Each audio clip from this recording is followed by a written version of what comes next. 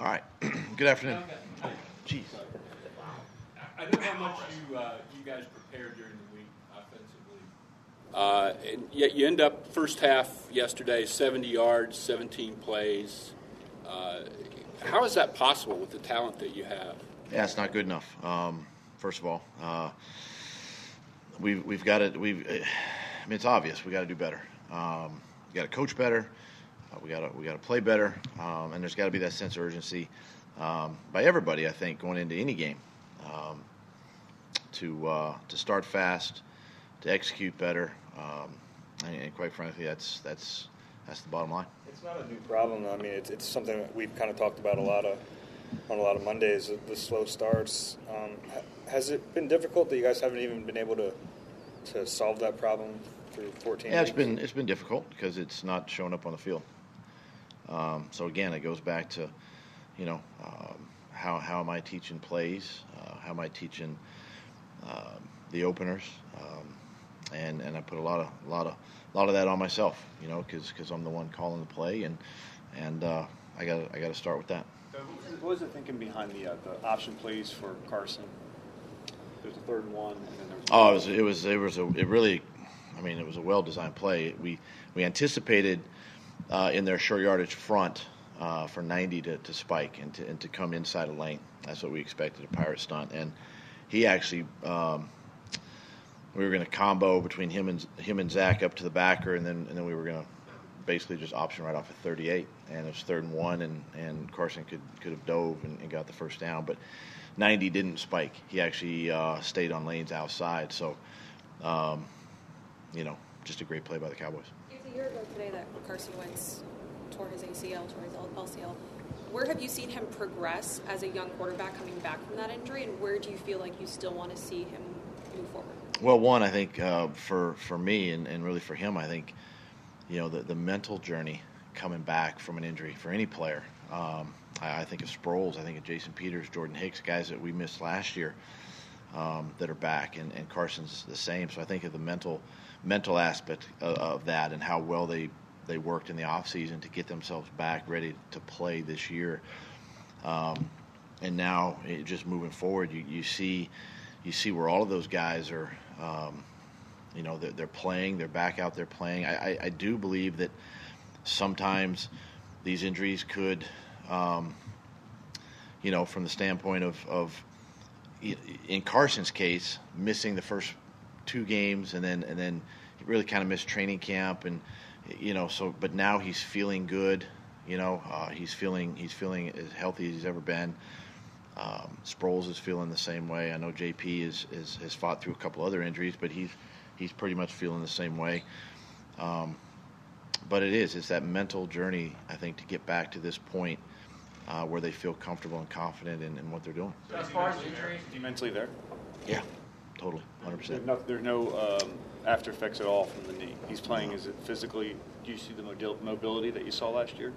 I think what you're seeing is he's had the ability to do that this year. He has escaped the pocket. I think if you're referring to yesterday's game, part of the sacks were just the collapse of the pocket and keeping him in the pocket. So there really were no running lanes yesterday to escape. As far as injuries, Corey Clement, Josh Sweat, and Isaac Simoni, what are they saying? Corey Clement, we're still waiting on a couple of MRI results to come back today, so we'll find out more later today. I'll probably have an update for you on Wednesday for sure. Isaac is going to be day-to-day, quite frankly, with his pec. Who was the other one? And Josh Sweat. Josh Sweat, same thing. Still waiting on pending MRI result to come back. What have your thoughts been on Carson's accuracy yesterday and over the past few weeks? I think it could he's been good. I wouldn't say it's been great. I'd say he's been good. He's made – you look at the fourth quarter yesterday, and it was great. And accuracy comes in many forms. It's not necessarily the quarterback. I have to factor in route running. I have to factor in coverage. I got to factor in protection. There's all kinds of aspects that go into accuracy for a quarterback. And one of the things that I think Carson, over his 3 years, has gotten really good. He's gotten better at it. I think that's something that he's worked on. Press has worked on it, with him, obviously the last couple of seasons. So it's improving, and he's really done he's really made. I mean, you look at that throw he threw to Dallas. Well, 2 throws he threw to Dallas. He threw a corner route and then he threw that seam route. And those balls were laser throws, pinpoint accuracy, and that's where he's at, and that's what he's doing. Last year, the decision to not go for 2, to kick the extra point there at the end, that would seem the prudent thing to do. You get the tie, you send your defense back out there. How do you square that with the advantage that being aggressive in those situations really seemed to give you guys last year, and just that moment of, hey, we can take the lead here and put the pressure back on them? I mean, if we make an extra point, we have the lead. I look at that too. I got to look at everything. I can't just look at one situation. I got to look at the entire pie. So the 2-point conversion, and I got a report on this, and I can't off the top of my head think of exactly the numbers, but everything was in favor of going for 1. And even we had the discussion on the field during the penalty timeout, so to speak, to make that decision. And with Dallas having a minute and 39 seconds, I think, left, with 2 timeouts, it changes. So had we, follow me here, 2 situations, go for 2. Obviously, you make the 2-point conversion, you're up 1, right? Dallas has 2 timeouts and every down available to stay on the field and kick a game-winning field goal, right? Obviously, if we don't make it, chances are game's probably over, right? We kick it, we tie. Now, Dallas still has 2 timeouts. Now they're not as likely to go for it on 4th down, right? There's a chance now, 4th and 8, that they say, you know what, we're going to punt the football, and we only have 1 timeout at the time with maybe no time left, and you're still playing for overtime. So for the decision now, the decision to go for 1 obviously favors us, and it gives us a better chance of winning that football game than it did for 2.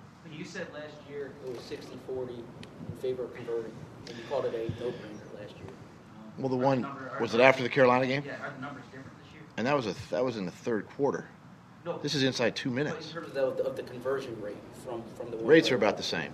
Percentage-wise, they're about the same. Okay, but that gets back to my point, which is, you wrote a book titled Fearless. I mean, going for it in the 3rd quarter, it seems, is far less fearless than going for it and putting it out there with the game on it. You see what I mean? I understand what you're saying, but again, with 2 timeouts and all 4 downs, and we hadn't really stopped them. We can spin this thing. 100 different ways, really. I don't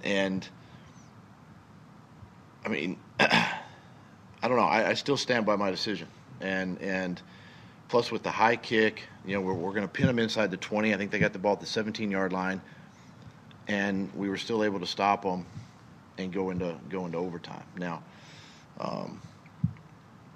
and so it does change just a little bit in those situations. End of game situations are different than 3rd quarter situations. They're totally different, and so we played the percentages at the end of the game, right? And quite frankly, gave us the best chance of winning that game. Very end of the 4th quarter, you guys got that sack with 10 seconds left. Did you think about calling timeout to force them to punt?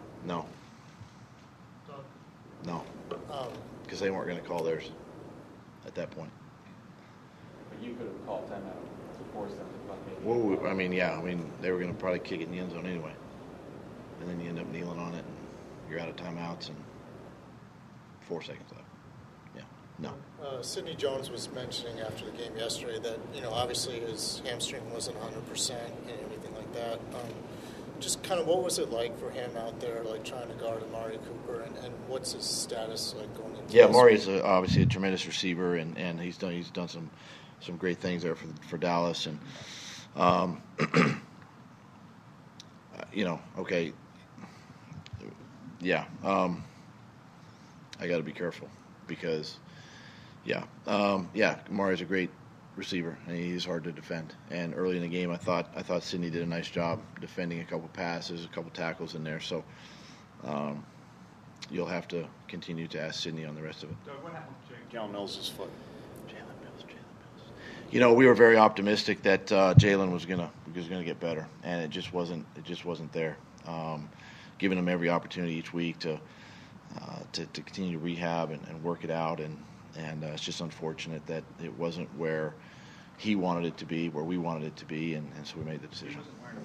As far as we could tell for weeks, and then all of a sudden he was.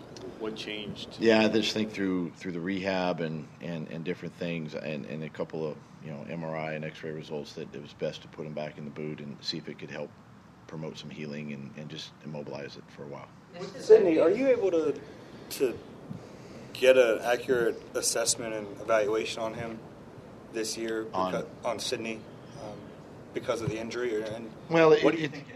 Yeah, I think it's hard. I mean, it's tough to get a true evaluation, but we know, we knew the player we were getting based on what we saw in college, and he's a tremendous corner. I mean, he's a good cover corner, and I think that, for any player that's dealing with injury, you focus on that just a little bit, and it can pull you away from playing at a high level at times, and I think that's where, I can appreciate guys that, and Sydney is one of them, that guys that each week, everybody's a little banged up, a little sore, going through stuff, and for them to battle through it, be out there, practice every day, and put themselves out there for the team, I think is a credit to each player, and Sydney's one of those guys. On the opening kickoff, you challenge. Correct me if I'm wrong, and I very well could be, but you guys challenged that he was down before he fumbled. They overturned that, and then they decided that there was no clear recovery. But since they overturned it, shouldn't you have not lost your timeout? How does that work? Because the challenge was actually successful because you challenged whether he was down before he fumbled. The challenge was the fumble and clear recovery of the ball. Play, right? Yeah. So we ended up. So they overturned. They said it was a fumble. It was a true fumble, but there was no clear recovery. So that was the explanation I got, and so we ended up losing the challenge and the timeout. After looking at that, and after hearing the way your players responded after the game, and then after hearing the fans and how upset really everyone is, because that call could have changed the whole complexion of the game. What are your thoughts today, the day after? You worked too hard the rest last night. I'm going to stand by my statement last night. Listen, I'm not going to sit here and criticize. That's not my place. We have an opportunity. We have a protocol that we can use to turn in plays on a Monday. Listen, I know it doesn't help us. It doesn't change the output of the football game. It is what it is there, but there are plays that we want to get a ruling on and just see if what we thought was correct or inaccurate, and so we've done that on several plays. We're still waiting on some input back on that, and it's unfortunate. You talked about Carson's improved accuracy, and yet his average pass per length has dropped from 9.91, an average of 9.91 yard per attempt, to 7.68. How do you explain that? I'd have to look at all the attempts and see if it's design, if it's scheme. Is he taking too much underneath? Is he not trying to push the ball downfield enough? Well, again, without looking at the coverage dictates where the ball goes. Blitz dictates where the ball goes. If it's down the field, he's going to throw it down the field. I mean, you got to play quarterback in this league. You can't. Every play can't be designed to get you 20-plus yards. I mean, that's foolish. So you're saying that defenses are taking away the deep ball? Defenses are playing defense. You're confusing to me because if you play quarterback in this league, the mentality is you take what the defense gives you. That's the mentality. And if it happens to be a back or a tight end underneath, then you know what? First and second down, we stay ahead of the chains. We get a chance to stay on the field on third down. So if that affects the overall, probably going to affect the overall. But at the end of the day, I'd rather take a win over a 2-yard,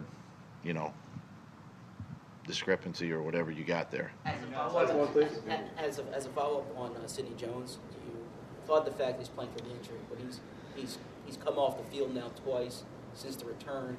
Where do you stand on him going forward this season, and the cornerbacks overall? Where do you stand in that position? Yeah, it's something we're going to continue to evaluate Sidney each day, make sure again that he's right, not only physically but mentally. I mean, it's a big part of it too, as I mentioned earlier. But yeah, I mean, from the standpoint of the corners, I mean, there's not a lot of depth there right now, and we just got to continue to evaluate that and see. But the other one we're hoping for is Avonte Maddox, maybe this week. So we'll see where he's at too, and that would now just as an added safety nickel type player, and we'll see where he's at this week as well. Okay. Thanks.